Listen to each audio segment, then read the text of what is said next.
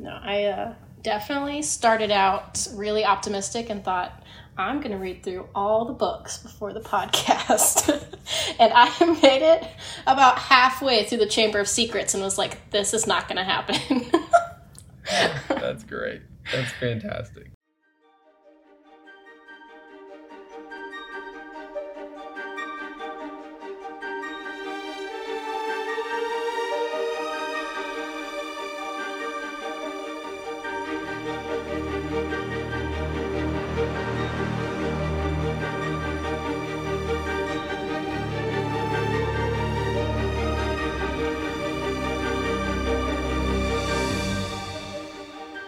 Welcome Potter fans to the Show of Requirement Harry Potter podcast. This is the host, Spencer Price, and I'm joined by our first official new guest of the podcast, I guess. She's never done a Harry Potter episode with us before, but it's Abby Tooley, guys. She's back. Woohoo!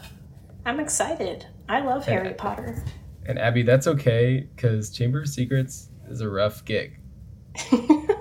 It did not make it to fruition, but David and I are both reading again through Harry Potter, and I think David's stuck in Prisoner of Azkaban. I'm somewhere in Goblet of Fire at the moment. We're going to read it over the summer, but we're all adults, and that's not really that feasible. Yeah, life happens, and you just don't have time to read like you used to. Anyway, on one of the many failed episodes, we've had a fun time launching this podcast, but we're on episode 2. We're making it, guys. Actually, episode 3. Wow, we're killing it.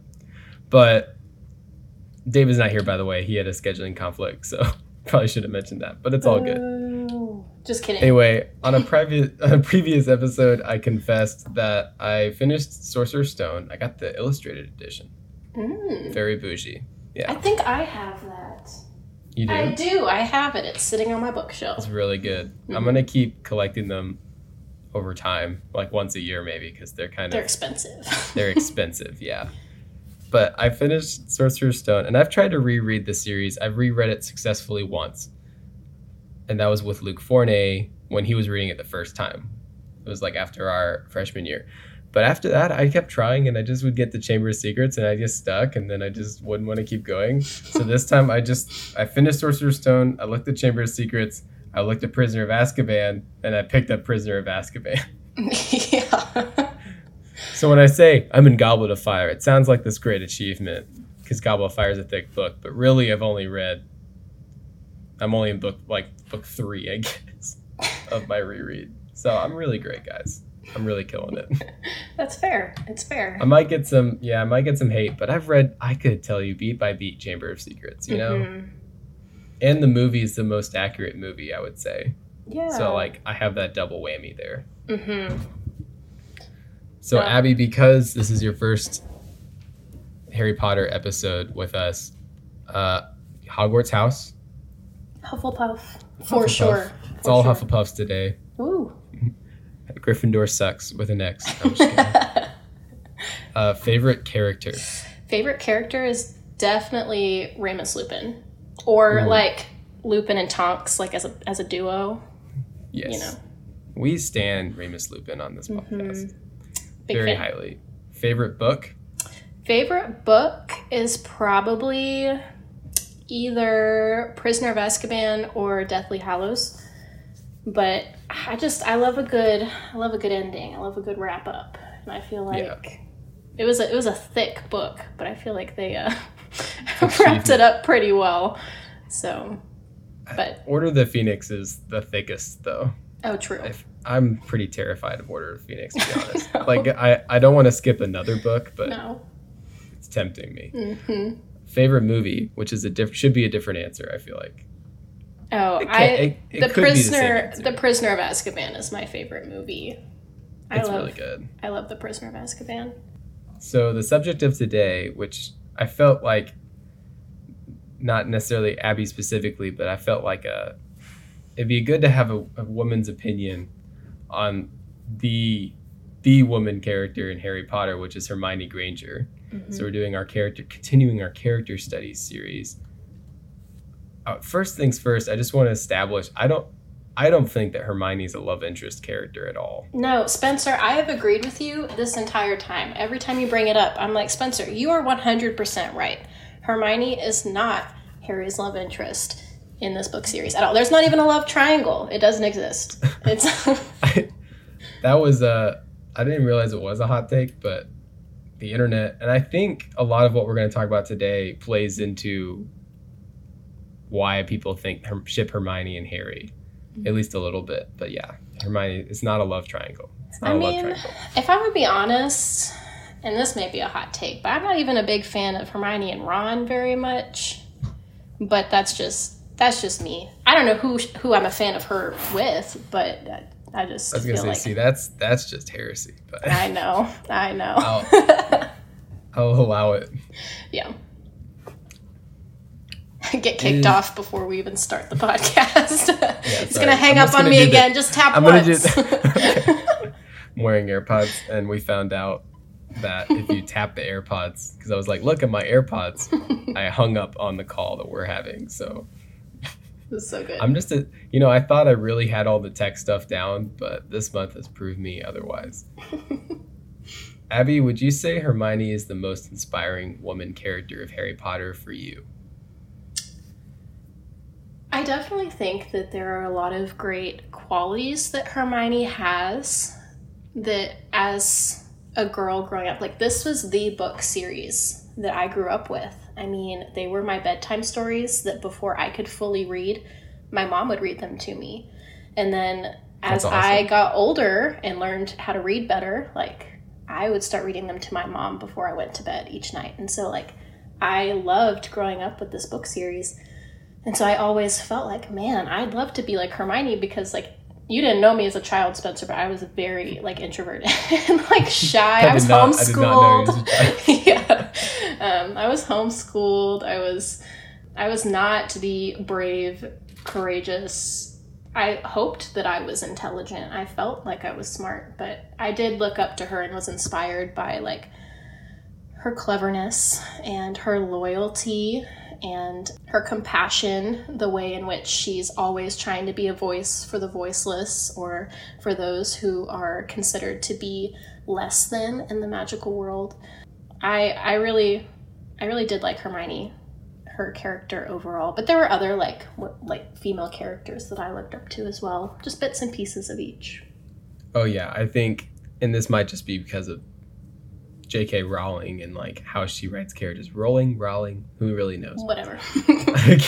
Every time I said it, I've said it different, and that's fine. Rowling, how she is a woman, but I already argued in the last one that I don't think that makes it how she writes characters, but she has a lot of great women characters in Harry Potter. Yeah. And I would honestly say, as for how many, like, I feel like percentage of Harry Potter fans, I would say it's probably like 70-30. Maybe 60-40. Yeah. So, which makes this podcast very interesting. Two men talking about Harry Potter, but it's fine. It's about Harry Potter. He's a male. I guess you can do it. Absolutely. Let's just get into... We're not going to obviously be able to talk about all of Hermione really with the trio. We're going to try and do as much as the best of it as we can.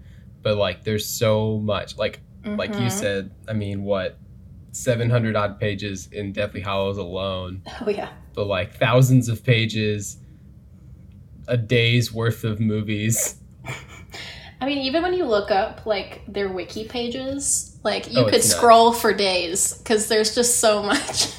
Yeah, it's just so much rich character development for Hermione and Ron. I know movie watchers may not know that, but we're going to talk a little bit about that, but I gotta, Abby, you gotta help me stay on track because I'm really mad. I'm still mad about Ron's character development. Like the more I realized how much they just kind of dump him in the trash. Oh no, I agree. After you sent that link to me, I was like, oh my gosh. We have set aside time. The next character study is Ron. Spoiler alert. Like who else will we do next? But I'm trying to, I have to save my thoughts there. Yep. We'll try and keep it honed in on Hermione. Absolutely. So now, speaking of the wiki page, where is it? Did I lose it? No, I didn't. Here it is.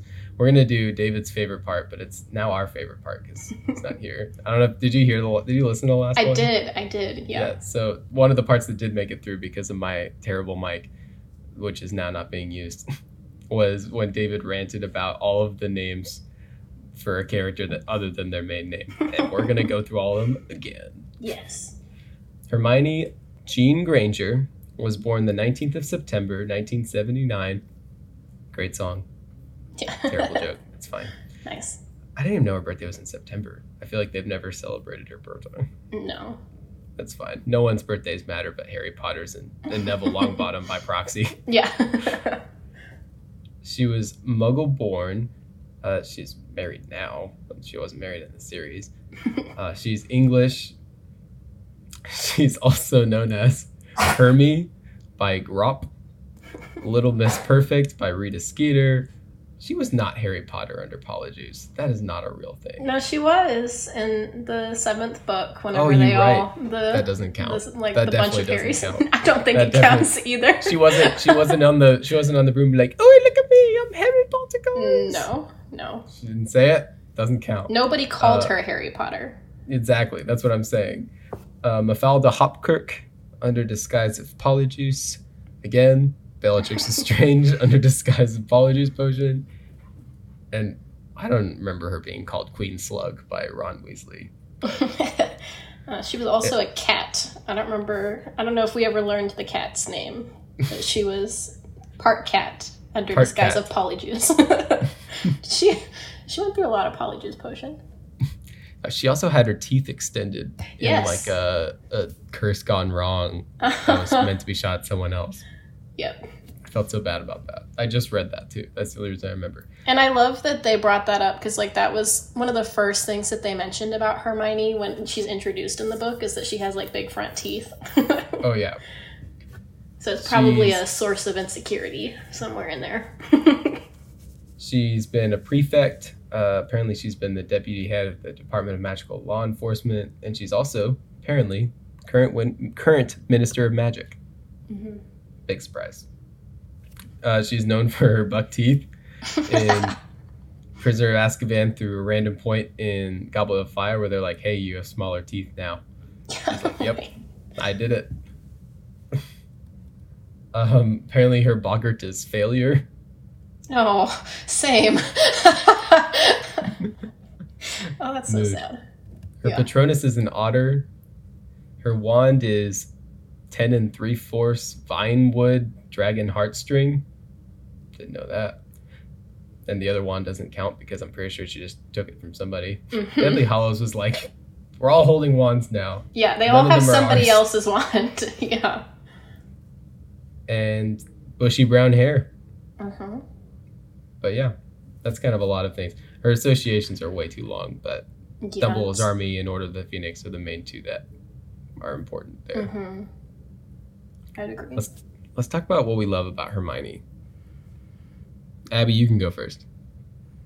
I love, again, I think I mentioned this a little bit whenever we were first talking about why I find her inspiring, but like I love her loyalty. As I was kind of taking notes and like rethinking through, I didn't finish all the books, but I rewatched all the movies. That's great. So as I was kind of rereading some of the books, rewatching the movies, kind of doing my homework, I was like, man, Hermione was a loyal friend to Harry throughout like the entire series. Even when Ron turned his back on Harry during some of the book of like the Goblet of Fire, I was like, Hermione was still right up there on Harry's side and was just so loyal to him and believed him and just stuck by him through everything. Harry didn't love that so much, but no. He's like, Hermione's kind of boring. Yeah. But I figured that I would probably be a friend like that. Like, they may not want me there all the time, but I'll stick by them. I found her loyalty, was great. But also, she had a lot of compassion. Like I said, she was that voice for, the voiceless. So when Buckbeak was, about to be executed, she tried to stick up for him, but also, ended up saving him. And then with all her stuff with Spew and the house elves, like, she tried so hard and they didn't like it, but she kept trying, knitting them little socks and stuff. But also, I love that I didn't really recognize this a whole lot, but she was also a good friend to those who may not have had, a lot of good friends, like with Luna and with Neville. Neville especially, like, she was always trying to would help him with classwork, would also, try and help him find his frog, Trevor. But I don't know. I think there's a lot of good with Hermione. There's also a lot of, like, oh my gosh, she's so bossy and kind of annoying in the first book. Like, you don't have to boss him around all the time and tell him what's up, but... Which thankfully we know through Harry, because, like, Harry just points out over and over again. Sometimes he's like, Hermione's driving me nuts. Mm-hmm. No, I just think she's super smart. She's always trying to use her wits, trying to be logical. She's the voice of reason in the group. And I love that she's always trying to look out for her boys, because they need it. Yeah, I would say Hermione's nurturing side is something that I really love. Yeah. She's not like a mom necessarily, but she's very much just always looking out for their well-being and their grades and their health, and just over and over again. Something that I really like about Hermione is, and the vice versa of this for Ron isn't played out very well. But Hermione has all this strength because she didn't grow up in the wizarding world. And like we'll talk about favorite moments again later, but Sorcerer's Stone, I don't even know if this was in the movie. Can't even remember. There's the part with the potions. And it's like a riddle. Yes. It's Snape's, Snape's step. It is not in the movie. Which maybe they were trying to like make up for that. I don't know. But Hermione like laughs in the book because she goes, we don't need any magic. This is all logic. This is my zone. And over and over again, it kind of comes into play where she just doesn't think, she's unpredictable for like bad guys and stuff like that because she just doesn't think like a wizard does. Right. But we kind of already mentioned, but the next part is just things that we don't like as much. Nagging. We've established that. Bossiness. Snape said an insufferable know-it-all, which at times maybe. Snape's not always wrong, but he does drive me nuts more than Hermione does. I don't like Snape as much as people do. I don't get it. You may have to do like your own thing on Snape. That's a whole other character that you could get into. Like, I don't despise Snape. He's so annoying, like in the books, and you just can't. He always rues the day, you know? Yeah. That's his thing for like 5.5 books. Oh. And then Half-Blood Prince, he's like, boom, back into play. I'm the Half-Blood Prince, and I killed Dumbledore. And then like the rest of it, everyone's like, oh, Snape, always. Yep. I know. And I'm like, don't get tattoos from literally one of the most annoying characters in Harry Potter. I said it. Love it. I think I would say Alan Rickman's performance also, but back to Hermione. I digress. Yeah. Anyways, I think, I don't know, she's very blunt at times, which could both be a good thing and kind of a hard thing for certain moments. Sometimes there's a time to be blunt and there's a time, for... Oh, we got to talk about Spew also. Oh, of course. I love... the societal... I literally just read it. The societal promotion of elvish welfare. Yeah. Which, Ron... why'd they leave Spew out of the movies is beyond me. Because Ron comes back and it becomes the title of the chapter of the book. Where he's like, what are we now? The House Elf Liberation Front? Which is a way better title. Yes. Way catchier. I agree. Like, maybe that's one of her faults is she can't make acronyms. No. Like, I don't remember, I forgot what the first title was for Spew, but it was like way too long. Yeah. No, and I am sad that they left Spew out of the movies because I think that would have added like a whole other element to. And it actually changed. It ended up changing Hermione and Ron's first kiss. Mm-hmm. Which we'll come back to that. I didn't even think about that. To be honest with you. It's time for book versus movie adaptations, which in this one, we have some tea, guys. Last time I was kind of like, we were kind of just like, he broke the wand. Why'd he do that? Why'd Harry do that? Yeah. But the rest, and like a little, and the lack of sassiness, I guess. But there's some tea this time because I found a video. It's by Emily Sawyer, I think. I'm going to link it in the description because it's great. It's awesome. It's called Harry Potter and the Destruction of Character. It's entirely about Hermione, though. Almost entirely. There's a lot of tea all over about this, but I definitely didn't want to take any of the stances she took without a female present because she just kind of attacks like Hollywood and women. Yeah. We'll kind of walk through some of the big beats, but this is the direct quote from the video. The changes in Hermione Granger's character from book to film represent a major problem in today's blockbuster films. She describes book Hermione as a flawed character, bossy, bushy-haired, buck teeth. We already talked about that. Found spew in spite of everyone pointing out the only outcome, which is failure. It's all going towards the women are wiser trope, which if you've watched a 2000s sitcom in your life, like a family one, you've definitely seen it, where like the husband or even friends, I guess too, like the dumb guy gets into trouble and the woman or wives get them out of trouble. She mentioned the Minions movie writer didn't want to make a minion a girl because he didn't imagine a girl could be dumb, which I don't think he really believes that. I think he just didn't want to answer that question very well or whatever. I don't know. Maybe he just didn't think about it. We've all been there.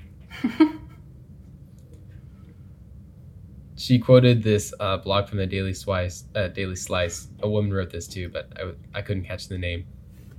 Described the woman in Hollywood movies as caricatures, barely ideas, either a character sketch or a fork-in-the-road plot device.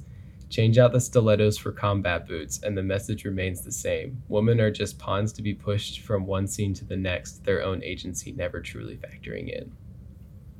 I was like, what did I just step into, right? I thought I was just watching a video about Harry Potter.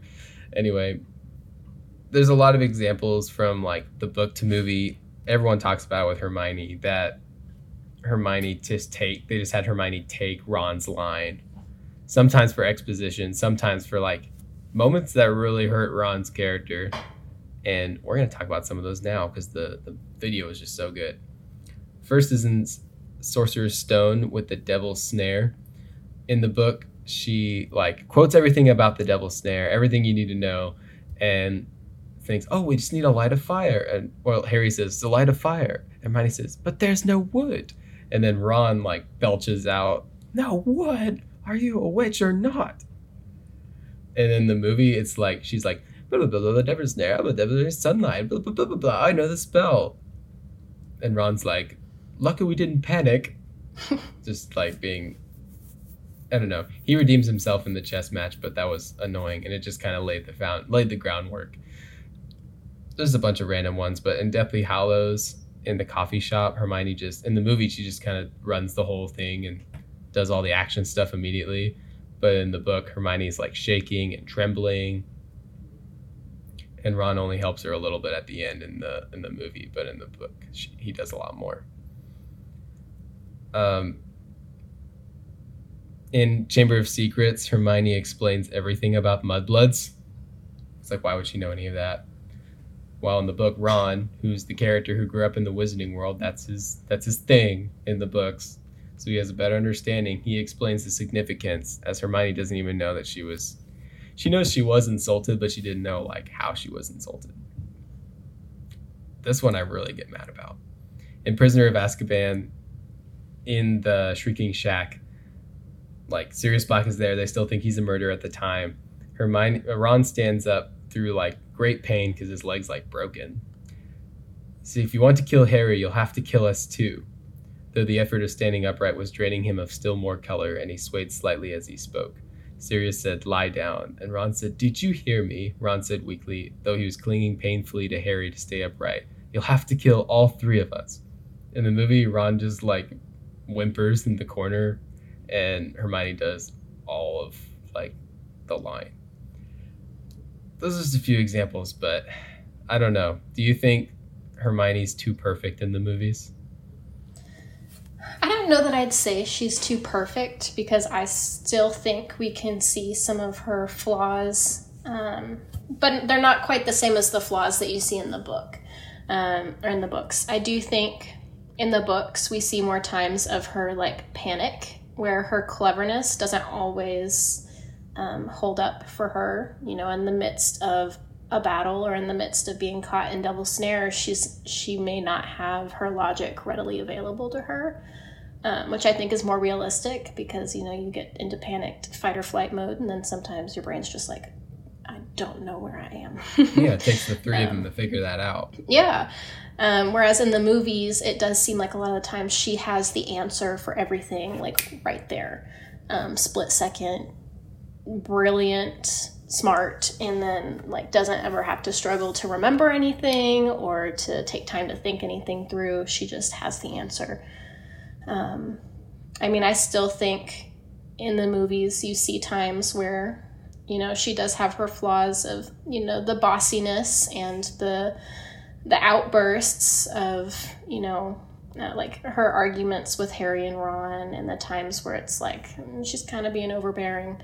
But I do recognize, and I do think, and I agree with this, that they did make Ron's, and this is about Ron and Hermione, but like they made Ron's character out to be more of the funny, like goofy, kind of dumb, like best friend who's there helping and has some smart moments, but he didn't get all of the incredible lines that you do see in the book, where Ron's bravery like really shines through. He got more of like the goofy, like silly, oh gosh, you know.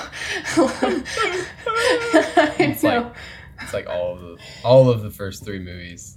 Yeah, and so I do wish that we had seen, I definitely agree with the Prisoner of Azkaban line. Like, I would love to have seen Ron actually be able to deliver that line.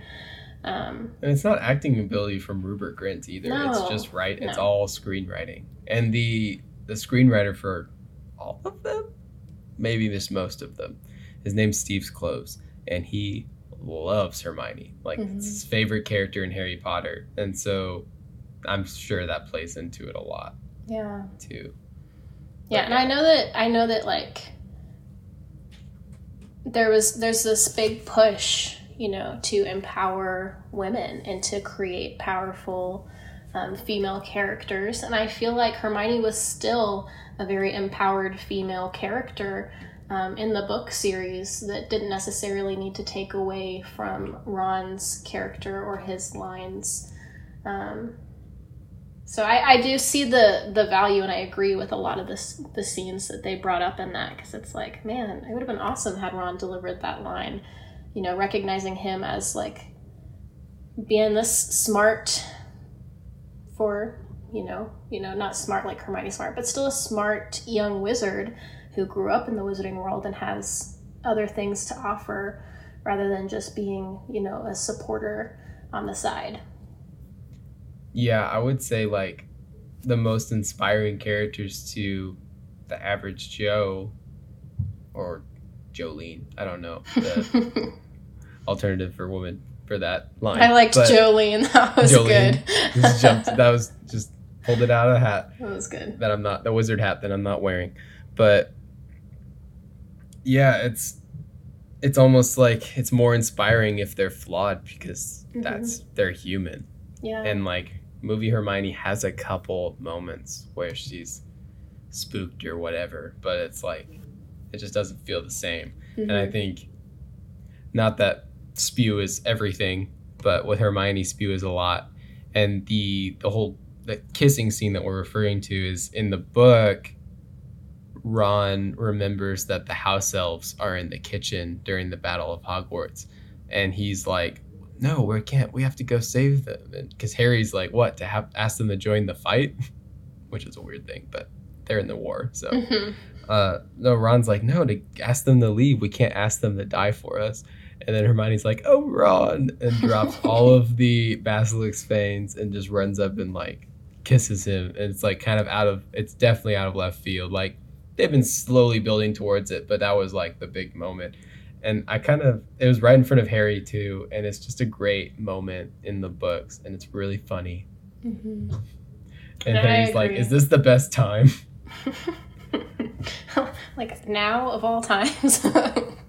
Yeah, absolutely. And like, now that I think about it, in the movies, obviously Harry doesn't see it. And I think later he just sees them holding hands and he just pieces it through. Mm-hmm. What? So it's just, it's like he was in this invisible scene that didn't happen. Yeah. Yes. But all the book readers were like, "Great."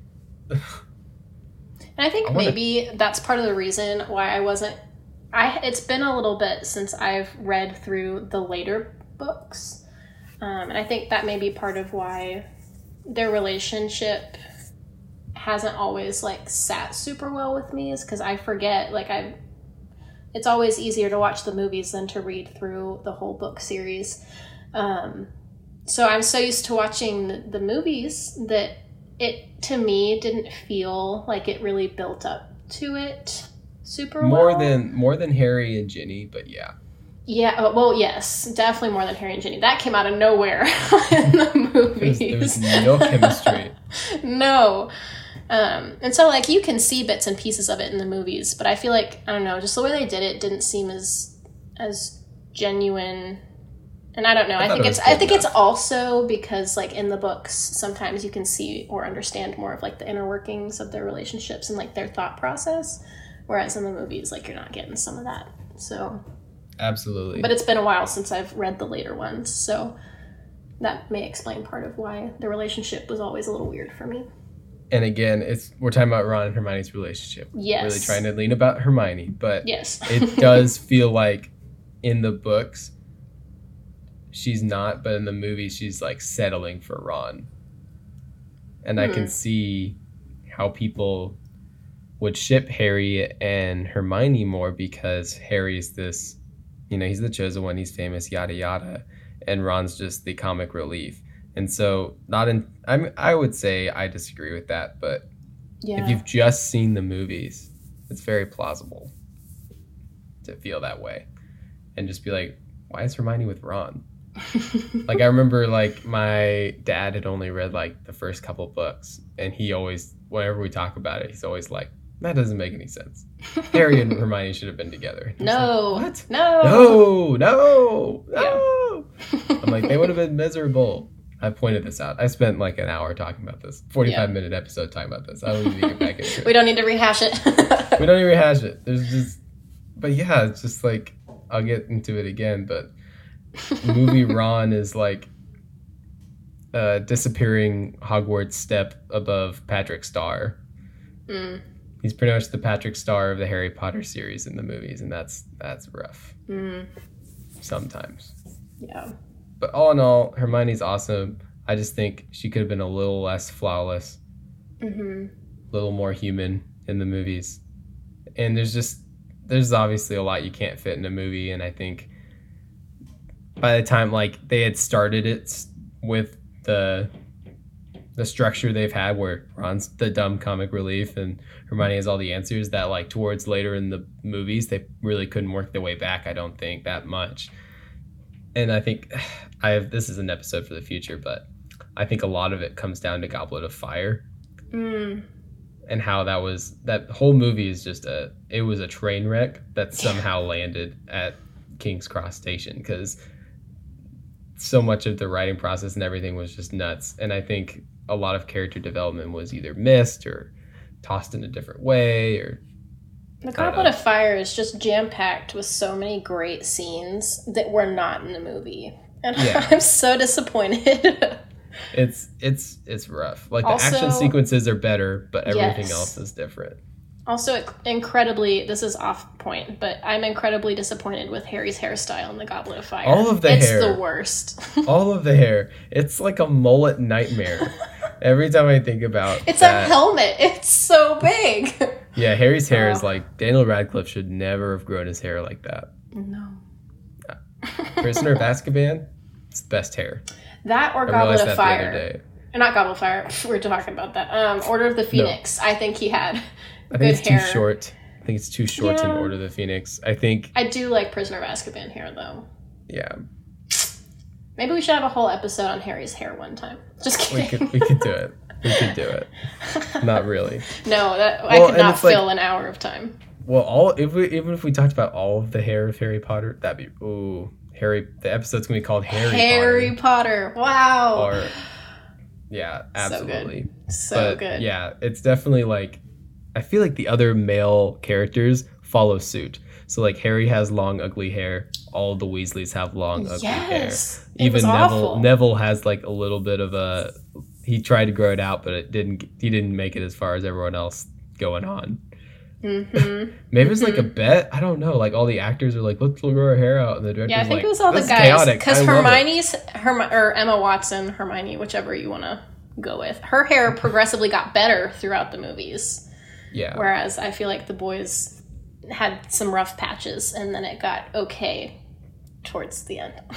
That's an important thing with Hermione too. Is just the fact that Emma Watson is like she was a beautiful actress from day one. And they try to like work their way back. Like she has like really ugly bushy hair in some scenes. She even had buck teeth in one scene. Made it to the final film, but you can't. It's a blink and you'll miss it because they reshot a lot. But yeah, they gave her super bushy hair in like the first two films. But then which I understand that's a painful process. Yeah.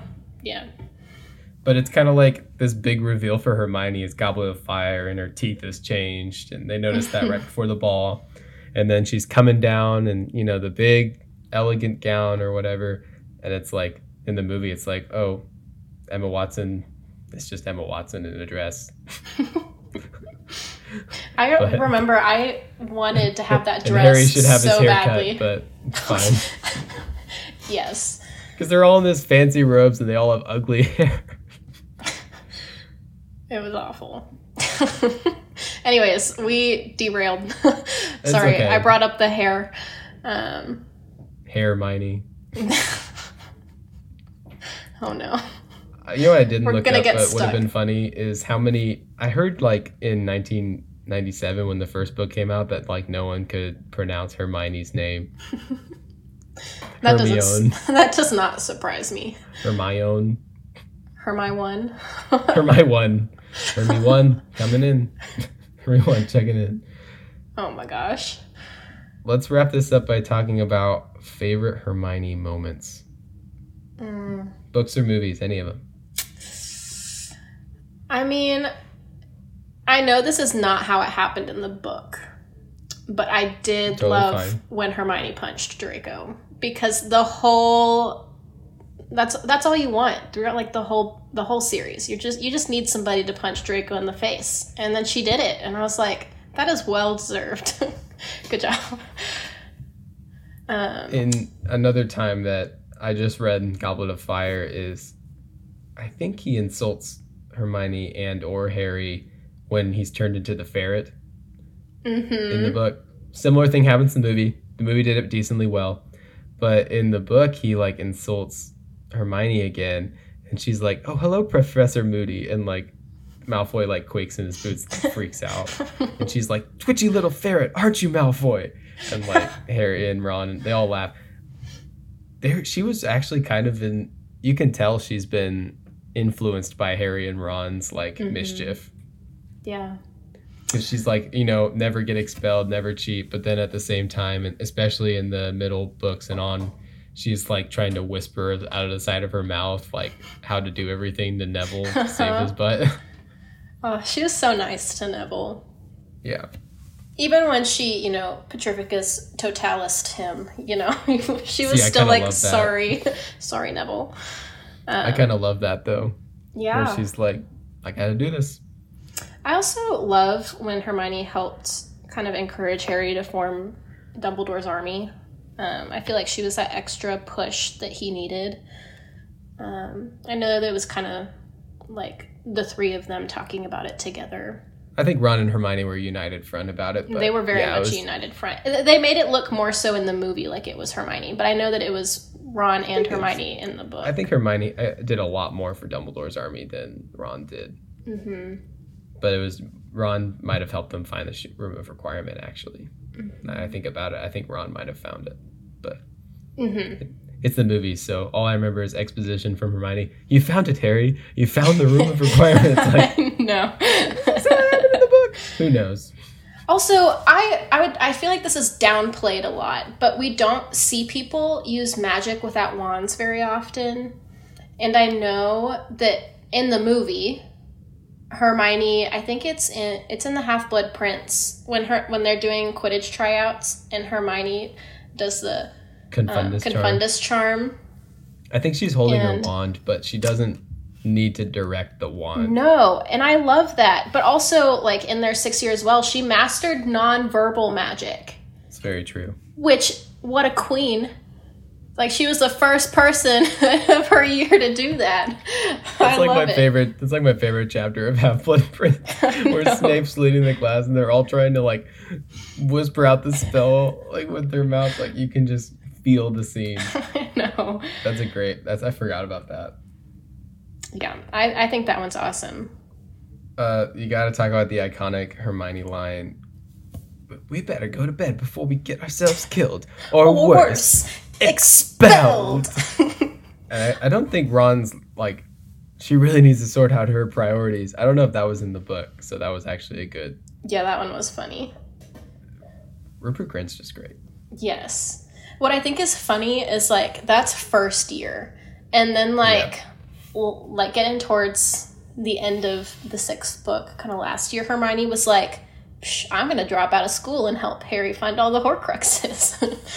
And they're like, that's a big step for her. Also, like, she's not...